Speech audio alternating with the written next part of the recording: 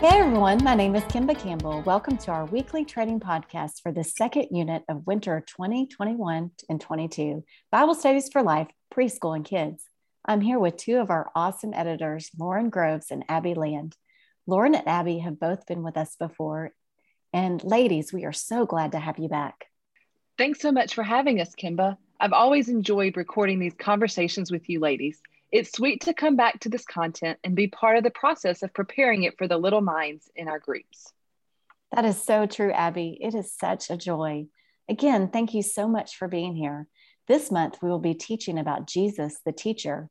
I'm curious, Lauren, who was your favorite teacher growing up? Can you tell us a little bit about him or her? Absolutely. I had a teacher named Miss Webb who saw potential in me for writing, and she never let me forget it. She challenged me beyond the assignments and did everything she could to enhance any giftings I had. I just always remember feeling like she knew and cared for me intentionally. That sounds like an awesome experience you had with that teacher, Lauren. It really seems like the best teachers are the ones who know and intentionally love their students. I know that those are the teachers I learn from the best. Exactly. And that's who Jesus is for us and was for his disciples when he was walking the earth. In this unit, we will be learning how Jesus taught people like us truths about himself and his Father.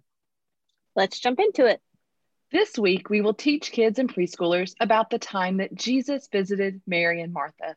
These two women weren't just random people Jesus met along his journey. He had an already established relationship with them. They both revered Jesus, but their responses to his presence were different. Point out that Mary and Martha had two different responses to Jesus's visit.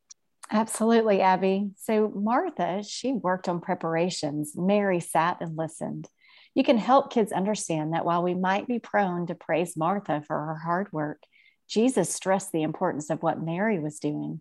He wanted to teach both of these women and us that listening and learning to him is one of the most important things we can do. That's convicting, Kimba. I know that I'm guilty of trying to busy myself instead of spending quiet time with the Lord.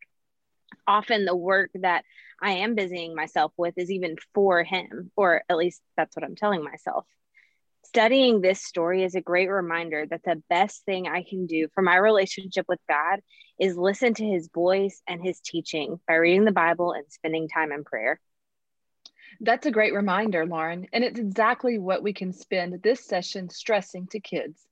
Though the world says that our hard work is what makes us good, Jesus says that learning from him is the best thing we can do. Emphasize the need to build a personal relationship with God. And for preschoolers, encourage them to continue listening at church and at home when their parents teach about God. Help them understand the importance of prayer and our need for Jesus' words in our lives. This is going to be such a good session. Thank you so much, leaders. I want to invite you to look at the level of biblical learning for your age group and focus on how you can teach kids about that concept through this Bible story. We hope that these conversations each week are helping you feel more and more prepared to teach the Bible each week. Have a good one. Bye.